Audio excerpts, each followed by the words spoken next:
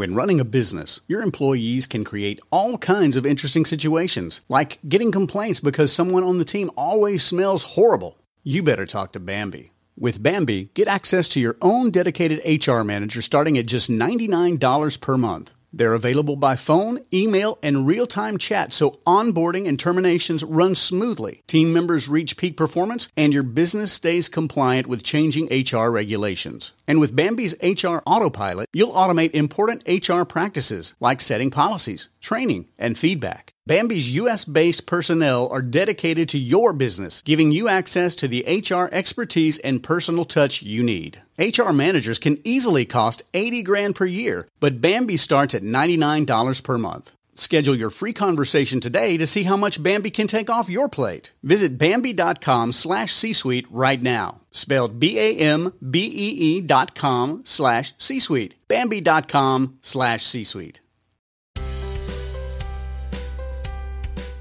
Welcome to the Family Brain with your host, Megan Gibson. The well-being of one person in a family affects the whole family system. This is a supportive community to share research, resources, stories, tips, and life hacks to keep the family brain healthy.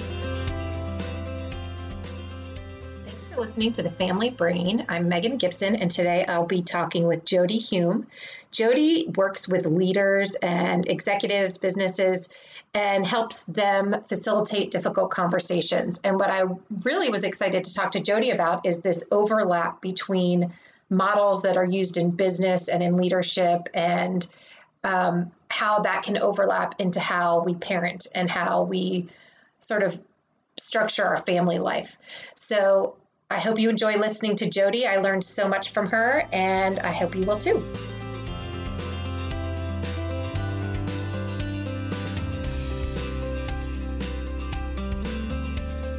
Hi, Jodi. Thank you so much for joining me on The Family Brain today. I was wondering if you could first just kind of give a little background about yourself, what you do and what your training is in and how you spend your time. I'll try to make this short. I think like a lot of people, I found my way to what I do now through a kind of strange set of paths. In fact, I just said to somebody the other day, there's not a single thing that I get to do now that I even knew was a thing when I was in high school. So I didn't exactly set my sights on this path, but in many, many, many ways, I think the work you're most meant to do in the world are the things that you just can't not do. So it's a lot of things that I was just naturally kind of prone to. So the super short version is I was a psych major in college, and I went and got a job planning to go back to grad school in like a year or so, and ended up working at that architecture firm for close to 17 years. Which was not expected, but I had the opportunity there to be a part of the leadership team because I was the marketing person.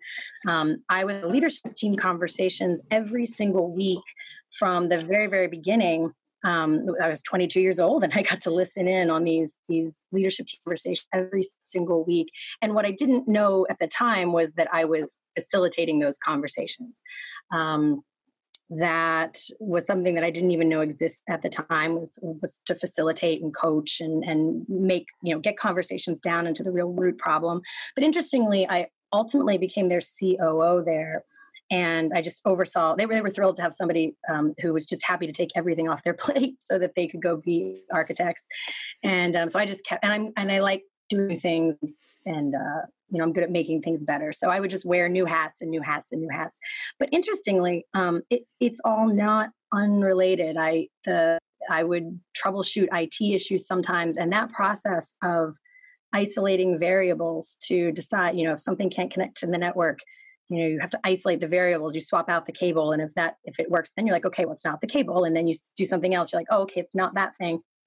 That, to me, that process feels exactly like the same kind of process I use with a group or just with an individual and something more like coaching to get to the bottom of a thing, because we all come to these. So at the end of the day, what I do now is I help people in groups make decisions and figure things out. And I wouldn't call it a consultant just because they usually know what they need to do. It's just that there's, as you can probably tell in your own world, there's just so much stuff in your own head, so much clutter. And all these different variables that you see all at once. You kind of need, it's like watching someone else parallel park a car. You need somebody on the outside who can help you say like, oh, okay, like I think that's a fact, and maybe that's a fear, and that's a worry about something in the future, and that's like disconnected. That actually has nothing to do with this, and just help make entrepreneurship and life and parenting a little easier. Yes. Well, what's interesting is as you're saying this, I'm curious if you have a similar experience to the one I have, in which I feel like I can see a lot of things pretty clearly for other people, but when it comes to myself and my own family, it's very challenging. Do you find that to be? 100%, 100%. I mean, that thing, like this is wildly flattering, and I would love, it's not this way. When I say this, I'm not even being self-deprecating, because people say like, oh, you're so wise, or you're so able. I'm like, let's be very clear here. Like, yes, I can be very insightful when I'm looking at other people's things, but there is a special kind of chaotic mess when it's me doing the talking about the things in my own head. But that's the whole point, is it really is like watching someone else parallel park their car. Like sometimes you need that side person who isn't as bogged down in all the but and well, this happened. And because it's hard to discern in your own brain what really matters most. And it's interesting. It can also be hard. Sometimes when people are telling me their thing, they'll bounce all over the place and they'll say, oh, sorry, I'm bouncing. But the funny thing is that is really useful, because if they bounce over to another thing, it means for them, there's a connection there. Mm-hmm. And so if you listen to that, you can actually start to understand the problem underneath the problem, which is usually the real problem.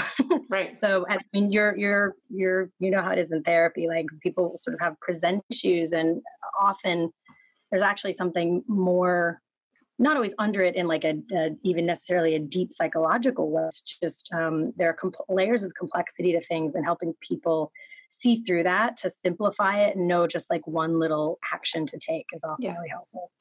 No, I just like to point that out, because I think sometimes people listening to experts and people who, certain things come easily. I think it's just reassuring to everyone that we're all mere mortals, that this is things we can see in certain circumstances, but not necessarily our own. And it's just kind of, I don't know, just makes everybody realize we're all sort of in this together. We're all working on it. Yeah, I think anybody who I actually take great joy in sharing my vulnerabilities and hysterical oopses and like, wow, that seemed like a good idea. Just because I think anyone who doesn't who even pretends like they don't have those is just, I think that's an insecurity thing probably, because everyone screws up. Trust me. Right. So can you tell us a little bit about who is in your family? We talk about the family brain. And so who's in your family? What age kids do you have? Yep. So it's my husband and I, and then my son, who is 17, Turner, and my daughter, Kaya, who is 12, soon to be 13 at the end of November. Okay. So we're doing this series on teenagers. So you have sort of an in vivo situation going. But one of the things that was super interesting to me, that when I was talking about doing this series, you had mentioned that you see a lot of similarities to the work you do with leaders and leadership and family systems. Can you talk a little bit about that and just sort of the connections you see there? Yeah, absolutely. I use a lot of metaphor for reasons that I won't bore everyone with here from a neuroscience standpoint, but metaphors, the simplest version is metaphors really do help people understand things at a level that just talking about something with regular language, you can actually misunderstand each other very, very easily. But metaphor is more evocative, and you can feel the difference, and a lot of it will simplify a thing. So a lot of times in leadership, things that feel complicated, I will often use metaphors of families, or also just dating relationships, like if this was a new relationship versus like getting married or with kids. And it's funny because I'm a little bit hesitant sometimes, or I will always just cover it in leadership situations. Because when I say, when I'm talking about management and leadership, and I say, well, you have to treat them like children, I don't, my gut is to say, and I don't mean that in a patronizing way, but that's actually kind of the whole point in general. If you think treating somebody like a child is patronizing, then I would invite you to look at how you treat the children in your life. Because in and of itself, that whole dynamic of it being kind of like a hierarchy, I think is really a misguided kind of way to come at it. So in leadership, especially in leadership situations, I feel like there's this weird dynamic where people expect you to just, well, I told them, and then they're supposed to just totally get it and understand and do it forever and never mess up. And you wouldn't expect that with your kids. Like with your kids, I think about yes, I have the day-to-day where I will very not coolly lose it because somebody hasn't taken out the trash or something. I mean, you have those moments, but I think about who's the person that I want them to be, and what skill am I building right now, and versus what lesson am I trying to teach versus what skill am I trying to build in the long term. And this just came up yesterday. My son has a language teacher in high school that allows them to do unlimited revisions of any homework until they get the grade that they want. And I loved the speech that he gave at the beginning of the school year this year, because he said, look, some people think that that's crazy, that I should have to, they should have to be learning the lesson of do your best the first time. He said, but that lesson they'll get all over the place. I want them to learn that they can do better. He's like, I want them to see what they're capable of. And I want them to see the value of putting a little extra work into something. So that's what I've decided that I'm teaching them in this moment. And so he's ignoring the other priorities in service of this one priority in this instant. Right. And that skill set of deciding, because you can't teach all the lessons all the time in every situation, and saying okay, what's important about this moment? What's important about this moment? And taking those lessons back and forth, I think is really one of the ways I think parenting can be a valuable tool. Yeah, I love that message. It's funny because as you're talking, I'm thinking about if my son was given unlimited revisions and then he chose not to do it, I think that would make me insane. That's what's interesting about these different opportunities, because it's so you chose not to do better. Okay. Let me just sit with that. So that's another interesting corollary between leadership and parenting. So one of the struggles that I see people having a lot is this really, and I'm going to talk about this like it's a super simple and easy thing. And it is simple. It is not easy. So I want to make that super clear, but it is worth it, I think. The more that I'll talk about it in terms of leadership first, because the investment, the personal emotional investment is not as inherent. In leadership situations, there can be this overdrive to make sure the person gets it right. Or obviously you have strategic initiatives, or pleasing a client or doing well on a project.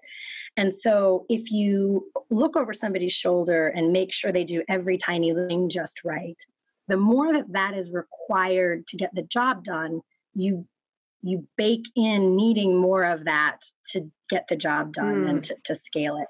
Versus in architecture, there's this really fantastic thing I learned, just one of their concepts. When you spec a job, at least for public jobs, this isn't across the board for all things, but in the many of the jobs we did, there's an expression called means and methods.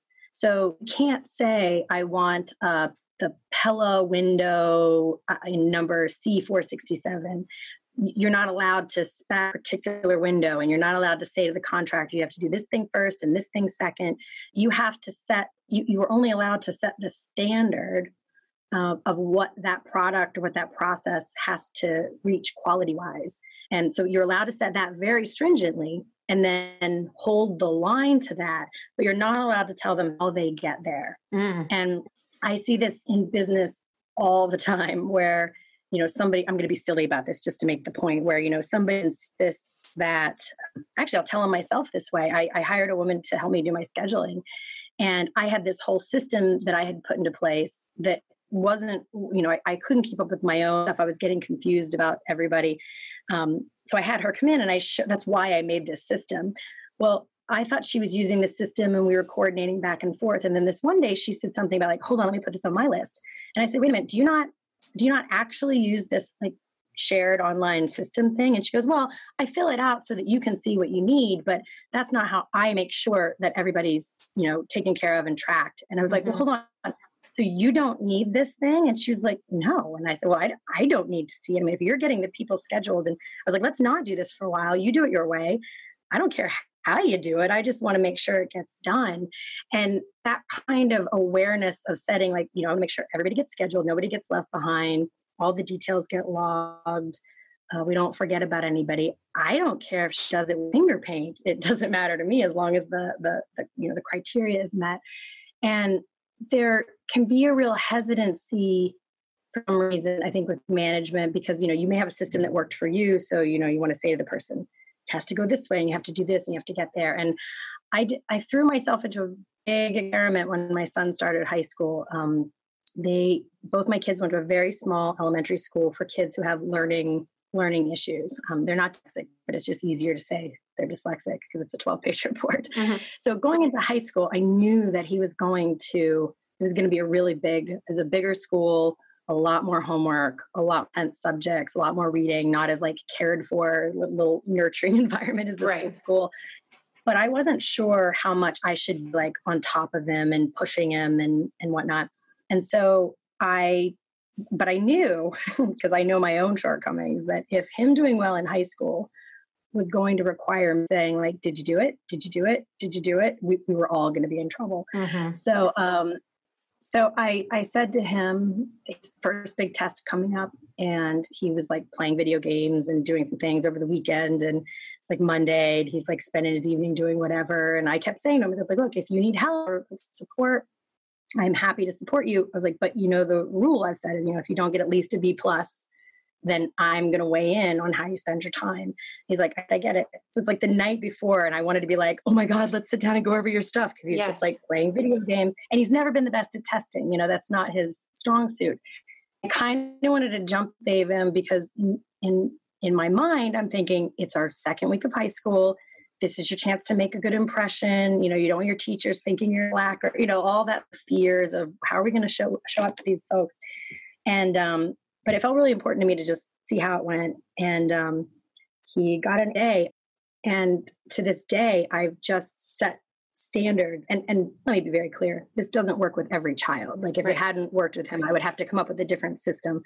But starting with, what I've seen work in business and what I see work with some kids sometimes, of setting the standard. And then if it's not met, then backing it up and re-supporting it, but that giving people the chance to come into something their own way. Because the problem is, if like I was trying to make Karen do my scheduling my way, that was just extra effort and work for her, and it didn't support her in doing what I needed her to do. So, and then the fact of the matter is, there are some times where you need people to do things exactly the way you need them to do. I mean, I can't have the kids do laundry and win the red things with my white socks. That they don't get to do that their own way. Right. But no, I'm totally going to steal that set expectation, because that's one of the things I've been struggling with. And I think as kids get older, that's where we start to, the role of parenting starts to shift. And it's sometimes hard, not just for the kids to take on that new terrain, but also as a parent, how am I going to switch what I'm doing? Because the whole landscape has changed, like you said, when you switch a school, for example, and it's just a totally different culture. And I like that idea. I'm going to do that. I'm going to do that tonight, set an expectation and just kind of let it, because I am so in the weeds right now with the details, and I never have been, but it's because the landscape changed and I'm not sure what to do in it. And I think he's not. And so I'm trying to come up with the answers, which isn't really helpful. And it has to be, I mean, it's such a tricky thing because it requires being willing to let your kids fail at something. Mm-hmm. But I was blessed with the experience of having two clients over the past 6 or 8 years who are older than I am, who both have adult children that just not thriving the way you would want to. Yeah. And for lots of reasons, and all those things don't matter for this part of the conversation. In both situations, both of those people had looked at me at one point or another and said, if I had known, I said, what would you do differently? I said, I'm curious, what? Because I could tell they had a lot of regrets. And the one woman said to me, she goes, the stakes always felt so high. And they always felt high in the moment. And then the next set of stakes always felt a little bit higher. We got to get them into a good high school. We got to do well in high school because they have to get into a good college, or you have to do this. Like, it always felt like the stakes mattered. But what I didn't realize was that the stakes would just keep getting higher and higher and higher. And their, fifth grade math test was really pretty inconsequential in the bigger scheme of life. Or, some of these other things, or not getting on some team. Or she said, I was bolstering everything up. And I really denied them that the natural consequences of failing at something and or getting in trouble at school. And if my kid doesn't do I don't check on my kids' homework, because I'm a big believer that, if they're not doing the homework, they should get in trouble for that. I shouldn't yell at them for that unless I want to be the person in charge of making sure they do their homework. And even if I was, here's the interesting thing. I may not be so good at drawing that boundary. If I was good at keeping up with people like that, I would be bad at that. So if that was my strong suit in the world, if I was a great, did you do your thing? Then who knows? Maybe I'd be that mom who's like, did you do your thing? Did you do your thing? I can do that. But then 3 days from now, I will forget that it's my job to run you. Right. And it will all come crumbling down. So we've joked that we have survival of the fittest parenting, but I've let my kids, I try to find the safest natural consequences that I can put in front of them. A great example is my son could have gotten his permit a year ago. He only just got it because I put it in his court. Mm-hmm. I said, hey, whenever you want to go take driver's ed, look one up online and let me know. Mm-hmm. And he didn't do that for a year. And then as we were doing, he's like, I could have got my driver's license a year ago. I was like, yep, I gave you the information a year ago. He's like, well, now all my friends have it. I'm like, yep. And you didn't make it, but that's okay. It's not bad. His life is not going to come off the axle because he doesn't have his license a year before friends. So it's a great thing to sort of be like, well, and frankly, I'm not crazy for him to be out driving. He's a young boy. I don't mind. So it was a great one for me to kind of leave in his lap. Right. Now, am I going to let him not take the SATs and not be able to go to college? No. There are safety nets for things, but I try and be really diligent about what I take responsibility for, because if you take responsibility for a thing, then you have to be willing to take responsibility for that thing. And that's where I see it show up in leadership a lot. So what I look for in leadership and what I look when I talk to parents is frankly resentment. Mm-hmm. Because resentment is always, whether we like it or not, resentment is always a sign that there's some boundary that we're letting be crossed that's not working for us. Either it's a boundary that shouldn't be crossed, or it's one that's just being crossed too much, to an exhausting level, and it just needs to be pulled back. So when I hear resentment, it says to me that thing's not working and that needs to be tweaked in some way. And it's often an imbalance of where the responsibility to the consequence is. And usually there's really opportunity. The beautiful thing about it is there's an opportunity for it to be easier on the person who right now is overextending, and a growth opportunity for the other person. I love that. I just wrote that down and put a star next to it. This is going to be very helpful in my life. And I'm guessing I'm not the only one, because it's such a simple recipe, really, but it's something we forget. Yeah. When I hear myself say, do you have any idea what it took for me to arrange this or do that? When I hear myself say that to my kids, I'm like, oh, okay. That's the red flag. I gotta pull the. My mom used to have this metaphor she would use when we were kids. How with dresser drawers or filing cabinets, if you have, if you pull more than one drawer out, they can kind of topple. They don't stay up. She would say, you got to push some of your drawers back in. When too many of your drawers pulled out, sort of reaching towards other people's things, there's an imbalance there, and you kind of got to pull your drawers back in, take care of your needs. Fundamentally, I believe happy moms are better moms, and so making sure that you're getting what you need to be a happy human definitely improves my capability for sure. Mom. And what I've noticed for myself too is I have to be aware of the things coming into my brain that make me think I should be doing something else. Because when I talk to you and we're having this conversation, I'm like 100% yes. But then it's very easy to get in conversations where well, we did this and we did that and did it, and get sort of caught up in that train. Like, is that what I'm supposed to be doing? And it's nice to be sort of brought back to center again and sort of being aware of what messages you're getting from outside. Oh, 100%. So when my son, we looked at private schools here in Baltimore for his high school, because he did need some like extra support that would have been challenging for us to get through the public system. And so we were going around, and boy, talk about some like outside voices. There was this part of me who wanted to, it would be like, oh, let's spin that thing we did at your grandma's church as like a service. There's parts of me who wanted to like present ourselves in this, who we needed to be to look good to these schools.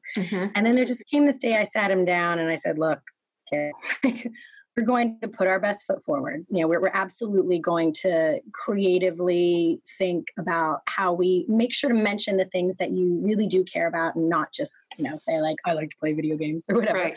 But truthful, I said, but at the end of the day, we have to remember this.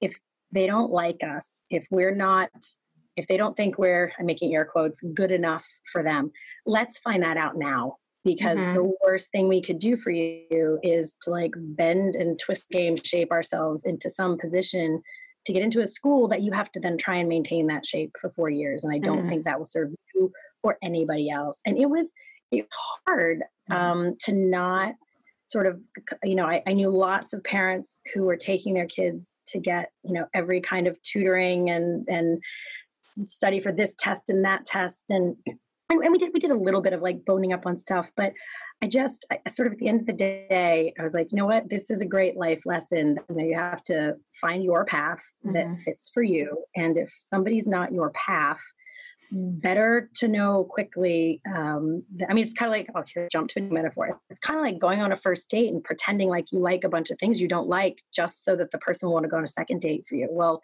that's pretty awful. Now they're interested in a person or not. Right. So that really doesn't work. So, yeah.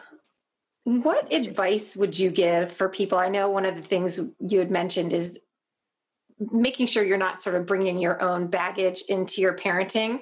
Do you have any techniques or tools that you know of that you use in leadership or that you use in your own family to help sort of notice when some of your own baggage is coming into the game? I definitely just pay attention to my own, like the length of my own fuse. Like when I'm snapping at people in particular, it will usually show up with my daughter. My son's super easygoing and just very like I'm sort of making this like he's just very easy. And my daughter is, much, much, much more astute at pushing my buttons and getting a rise out of me. And so I just really pay attention to my reactions and if they're the kinds of reactions that I really want to be having. And that's actually really tricky because I will be the first to admit, and I hope this doesn't make me a completely terrible person, but I think this is a great thing to admit. It is like a lot of times the reactions I don't want to be having feel really good in the moment. They're very in the moment satisfying to just be sort of like blah, blah, blah, just I don't know, sort of losing like a release valve kind of thing. Yeah, it does. It's a release valve, but taking responsibility for that release valve. One thing that I have done quite differently than maybe the way I grew up, and I had a childhood, but this was one thing I decided I wanted to do a little differently, is that I have my moments. I have my very, very, very not proud mommy moments. And I 100% of the time go back and engage in a conversation about that. And I'll say like, hey, that was not my proud. That was sort of not great me showing up. And I was just having a really crappy day, but that is not your responsibility. Like you're not responsible for my emotions. And I'm sorry that I brought that to you. And then we talk about it. And, my daughter's actually both my kids, I think personally, I don't know. This is the funny thing about parenting though, right? Like, I don't know if the things that I'm doing are working because I have stumbled on some crazy wise wisdom of parenting, or if they just happen to work with my kids. You don't get that. You can't sort of, you don't get two experiments to run at the same time. So I have like, maybe this just works with my kids and wouldn't work with some other kid. It feels to me like that because of that, they're very quick to say, well, that, this was my part in that. Like, here's what I contributed to that.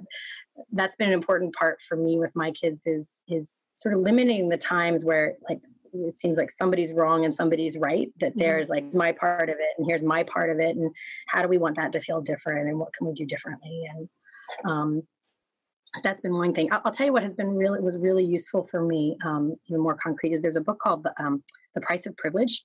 And it's a fantastic book. It has very little to do with privilege as we normally think of the word. She says right off the bat, like, unless you have, truly struggled on a daily, weekly basis to put food on the table, I'm putting you in the category of privileged. And it's a therapist who was working with parents who were doing, by all accounts, all the right things. Like if their kids had a problem, they got them a tutor, they went to the soccer games, they showed up for the things, they were like super supportive. And these kids were having a lot of maladaptive behaviors. And super, super, super short version is, she said, if you don't, your kids have these internal struggles, and if there's always like an external salve, like if you fall down and here's a cookie, or, if they have to build the internal musculature to deal with unpleasant things, then they will always look externally, whether that's for substance abuse or sex or just other people's validation.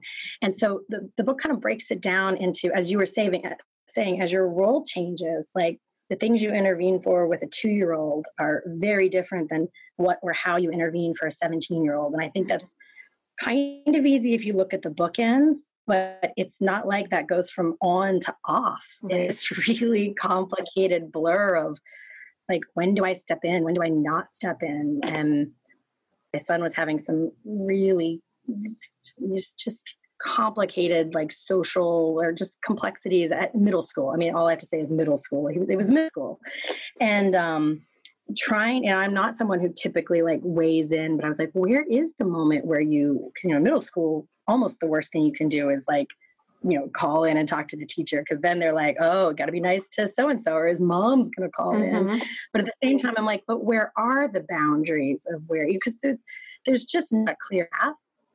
So I think she really gives some really great wisdom about how you kind of bucket those things to think about what you intervene on and what you don't. So in service of, and this is the part that was useful to me, less about her having like the perfect checklist, but just having this litmus test of what do I want them to be learning right now? And like my daughter got a teacher here that she just really doesn't like. And she's really disappointed because it's her favorite subject. And there's this tiny part of me, because I know how much she loves this subject. And because she actually wants the other teacher, because that teacher pushes them more, the one she wants. And so it'd be very easy for me to say like, hey, it would behoove my daughter to get into this other class so she can be pushed.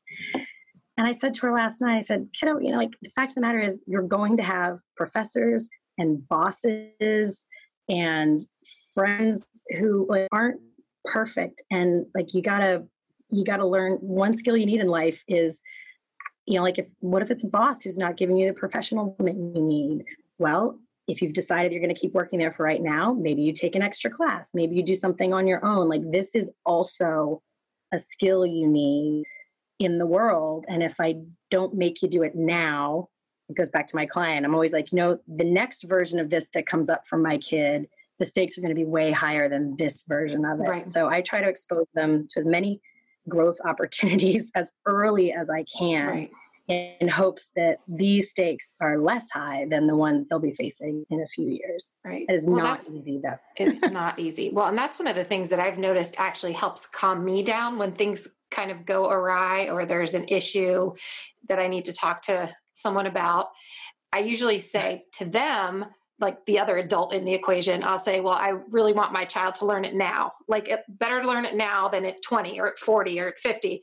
And not only do I believe that to be true, but also it helps settle me down in my own brain, so I'm not like, oh my God, this thing, how dare he do that or she do that? It just kind of helps me. Okay. It helps me focus in. Okay. Thank you, universe. We're going to learn a lesson now. And it's been provided, and it's been provided earlier than I would want it to be. Yeah. And I think the great I don't even know, like the great horror is not the right word, of parenting is it's like this giant experiment that you don't get the feedback until like 20 years later. It's like my son is a junior, so he's going to be looking at colleges. He's not a kid to have 20 extracurricular activities. That's just not, he's this really laid back, super funny, charming, kind, I love everything about the human that he is. And it is only when, that's another thing I watch out for my own baggage. It is very rare. And I don't know, I've never actually had this thought as a sentence, so I reserve the right to take it back. But when you think about this a second, it is very rare that anything that feels like anxiety is actually fact-based. So like I can think about my son applying to colleges, and I do get a little anxious about the fact, like, oh my gosh, should I have made him take violin lessons and 22 things and do more service projects and have more interests and have a better resume? The fact of the matter, that feels very anxious and to me. But if I actually back up, I love the human being that my son is. There's nothing I would change about him. And so it's not my job this is my overview on parenting. It is not my job to cut and snip and bend him into a shape to shove him into some part of the world. It's my job to help guide him towards a path where who and how he is will just work naturally. Yes. And that's not easy. He may be a kid who doesn't go to college, or he may be a kid who needs to go to community college for a year or two to kind of get his sea legs and figure out what he wants to do. I'm not going to love how that feels when everyone's talking about where's your kid going? Oh, Stanford. How about you? That's going to it's not like I'm not swayed by those wishes and wants to have the great story to tell. But again, I just pan back to what am I saying to him about his value in the world, that the way you are isn't good enough. I will add one last thing, because this concept guides, I actually heard it in church one time. We were visiting friends of ours' church. And so the minister said it in terms of God and religion, but I have stolen it and I now apply it across the board to everything, my clients, my kids, my husband, my friends, and myself, frankly, because I think it's the most powerful key to unlocking someone's most powerful potential. And the quote said, God loves you just the way you are, and he loves you too much to let you stay that way. And I've seen this with my kids, when somebody loves and appreciates who they are, because my kids are quirky, they're sort of they're not your off the shelf kid. And when somebody loves them the way they are and holds really high standards for them, we were talking earlier about setting really clear outcomes of I love you exactly the way you are, and here's the outcome you have to meet, and then let them figure out how it works best for them together. There's something magic about that, because if you just try and improve somebody without loving them the way they are, I think that that just feels kind of gross, frankly. You don't really, and it's harder because you're not building on this solid foundation. And if you just love somebody the way they are without kind of holding a higher standard for them, I think you're cheating them out of something, because you can see, again, it's kind of like watching someone else go apart a car. You can see maybe what they can't see in their potential. And so those two together, I think, is just a really powerful magic sauce. Yeah, I love that idea. I've been thinking more about, because I am somebody, admittedly, that can get caught up in the, where are they going to college and what did you get? And, and it just in my own brain. And I've been trying to focus more on what kind of partner I would want them to be for someone else in the future. Is this somebody that can bend? And is this somebody who is attentive and can understand other people's feelings? And just, I don't know, to me, that feels like a healthier goal than where are they going to go to college? You know what I mean? So anyway, that's been helping with my own brain. Oh, I love that. I love that. I mean, I often think about the humans that they're going to be, but yeah, I love the specific context of, are they somebody that I would want to be in partnership with? Can they have an argument And if I were going to make that list, like you were just saying, can they have an argument and not just resort to personal jabs the minute that they're, that they're not? Can they be disagreeing with somebody and say like, I see your point, like consider other points, and like those are the things that can they do for other people without losing their own boundaries about their needs? Like those are the kinds of things that are much, much harder to teach. And listen, I'm certainly not poo-pooing the importance of the things that can swoop in, like college and whatnot. Who knows? In 10 years, when my son's 35, I may be giving somebody else advice. Right. A different one. This is what we know right now. This is what we think right now, I guess we should say. Yeah. Based on what I know right now, yes. I think they're doing okay. So. Right. Okay. We won't, if you ever run for political office, we won't bring this out and be like, you said this, and try to pit yourself against yourself. Chance. Yeah. Zero chance of making it through a political. We all reserve the right to change our minds. Well, is there anything that you were hoping I would ask you about that I haven't asked you about? No, this is really fun because I think a lot about this correlation between the two about parent. And it's funny because I mostly used it in terms of like parenting metaphors for leadership or dating metaphors for leadership. And I haven't often tried to think of it back around the other way, but I do think that it's funny what you were saying earlier that made me think of it again, but I often tell people the only parenting advice I ever give is don't take anyone else's parenting advice. Because I really do that. This is sort of the last story that I'll kind of tell, but it ties right back into some of the leadership things is when I first had my son, I had this friend who she's just your like quintessential supermom. I mean, she always had everything in her bag that you could possibly need. There was a snack and and a healthy snack at that. There's a healthy snack, diapers, change of clothes, several interesting toys, probably with at least some amount of educational aspect to them. Just whatever. I can't even think of the things because I don't think that way. Right. And the first time I took my son to the doctor, very first time, I didn't bring another diaper. So that was it. They threw it away. I was like, wait, I need that back. And she's like, we can give you a diaper. She was just, and every single weekend, this friend of ours was doing like enrichment activities with her kid. It was apple picking this week and this and that, whatever. And I said to my mom something about, I want to do some of those things, but like, that's exhausting to me. Like, I like kind of like cozy on the couch and watch a movie with a fire kind of things more than I do going and doing things every single weekend. And my mom said, she said, Jodi, do you want kids who want to we have the expectation of going somewhere every Saturday and or Sunday and doing things? I was like, oh my God, no.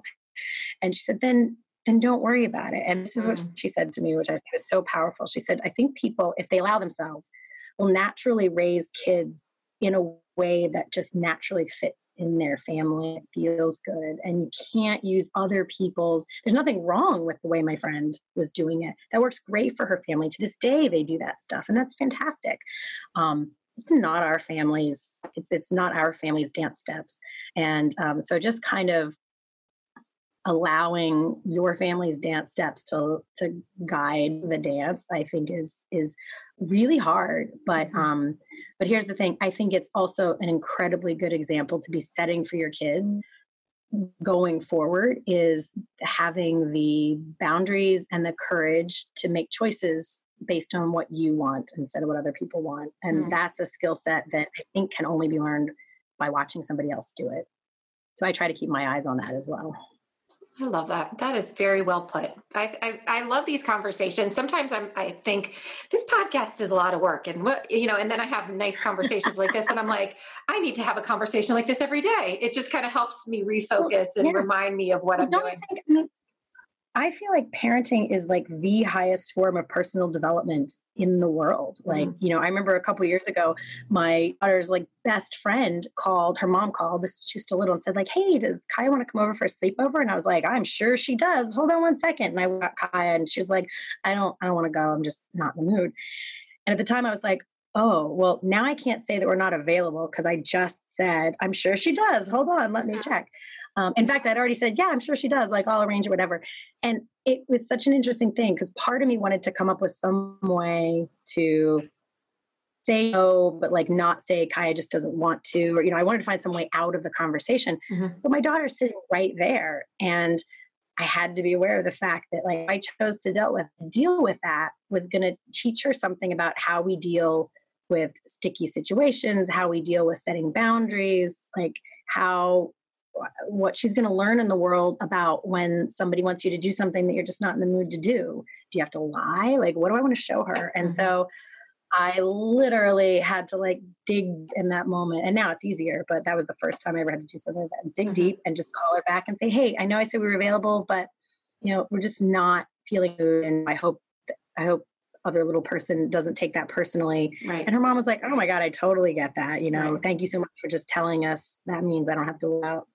There's really freeing about honesty. Yes. And then it gives them permission to then do it to you. They can be honest with you too. And those are the kind of relationships that is my role we want.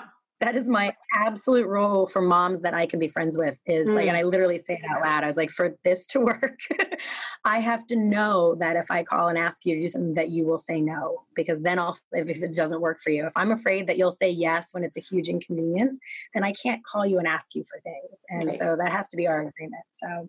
Well, I love this. And I've loved this conversation. You are awesome. Can you tell people where they can find you and learn more about what you do?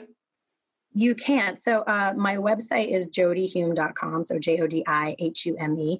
It's not very up to date, I'll tell you, because most of my work is word of mouth. But where you can actually hear me far off, especially if you don't live here, is I also have a show. It's called So Here's My Story. And that's just sohere'smystory.com. And that weekly podcast we do, it's technically business focused, but really it's just we tell a story and then we end up talking about kids and business and all different kinds of stuff. We start with a story and then much like this, we just riff and banter and talk about the sort of lessons and guidance out of it. So I just started listening to it knowing we were going to talk and I really enjoy it. Yeah, I'm going to start listening. So it's fun. Yeah, we end up touching on a bunch of different things. I feel like that's the stuff I like to listen to, sort of the same way you were talking about people kind of jumping around. To me, that's how the brain works, that there are these sort of connection points that end up coming together in the big picture if you sort of hang with it. Absolutely. The last question I want to ask you is just about your own self-care. What do you do to keep your own self-care going so that you can attend to others and attend to your family well and take care of yourself? So the biggest one probably isn't something you would typically maybe put in the self-care, but just like self-happiness. So I sing in a band and my husband plays a pool league, and those are not the only things I put in this category, but we both make a concerted effort to make sure that the other one is getting to do things that, the other one isn't putting off the like things I'd like to do with my life so that it feels like a full life things. So we work really hard to make those things not just possible, easy for the other one to do. So that's a really big one. That's like my therapy is singing in the band. That feels really, really good. And then I also do definitely work out a fair amount. That also is a kind of linchpin thing for me. I'm not always fantastic at it, but I know that when I'm feeling off kilter, I can't start eating better. Like if I'm really off kilter health-wise, I can't start with the eating. I have to start with doing something physical, and then everything else kind of falls into place from there. But in general, I think it's the best self-care I do is just pay attention to when I'm getting short-tempered and impatient and snarky, and then just kind of ask myself, what do I need right now? And sometimes that's a bath. Sometimes that's to just go do something with someone else. Right. Sometimes it's to sit with my kids and do something with them. But a lot, I pay attention to what it feels like I need, and then I get what I need until I can come back into the world and be pleasant. Well, I love that. And the metaphor you were talking about when you pull out the different chords. And I think that can relate to self-care in a lot of ways. Like if you do one thing differently and then you still aren't feeling so great, okay, try a different chord, Yeah. It's my job to keep me, the biggest responsibility you have as a parent is to keep yourself. Doesn't mean you don't get tired or run down or overextended. I mean, that's just part of the game. But if that is a story that feels like it's the narrative, it's not very sustainable, and it's not very, it's not a great model. I mean, there's sort of this weird narrative of like parent puts everything they want aside so they can like lift their child as high as they can, and then that child puts everything they want aside so they can lift their child up aside. Like, who exactly benefits from lifting if everyone, like, I don't want my daughter to put aside every hope and dream she has. If she has kids, I want her to have a great life and have kids. And so I feel like it's my responsibility to help figure out how to do that and model it for her so that she's supposedly somehow just magically supposed to figure that out. So. Right. Well, I have loved talking to you. I feel like I could talk all day, but we'll wrap it up here. Thank you so much. And we will definitely, I'll check out your podcast and keep listening, but thank you for sharing all that you do. Thank you, Megan. Thanks for listening to the Family Brain podcast. I would love it if you enjoyed this. If you would want to share it with a friend, that would be great. It helps share the information with others. And you can get more information about the Family Brain on our Facebook page, the Family Brain Podcast, or our Instagram at Family Brain Podcast, or online at familybrainpodcast.com. And I hope you enjoyed this episode. If you would, please rate it, give it a review. That helps other people find us on iTunes. Thanks for listening.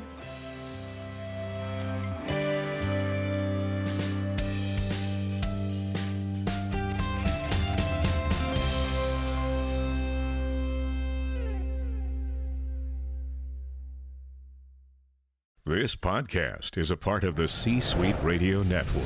For more top business podcasts, visit c-suiteradio.com.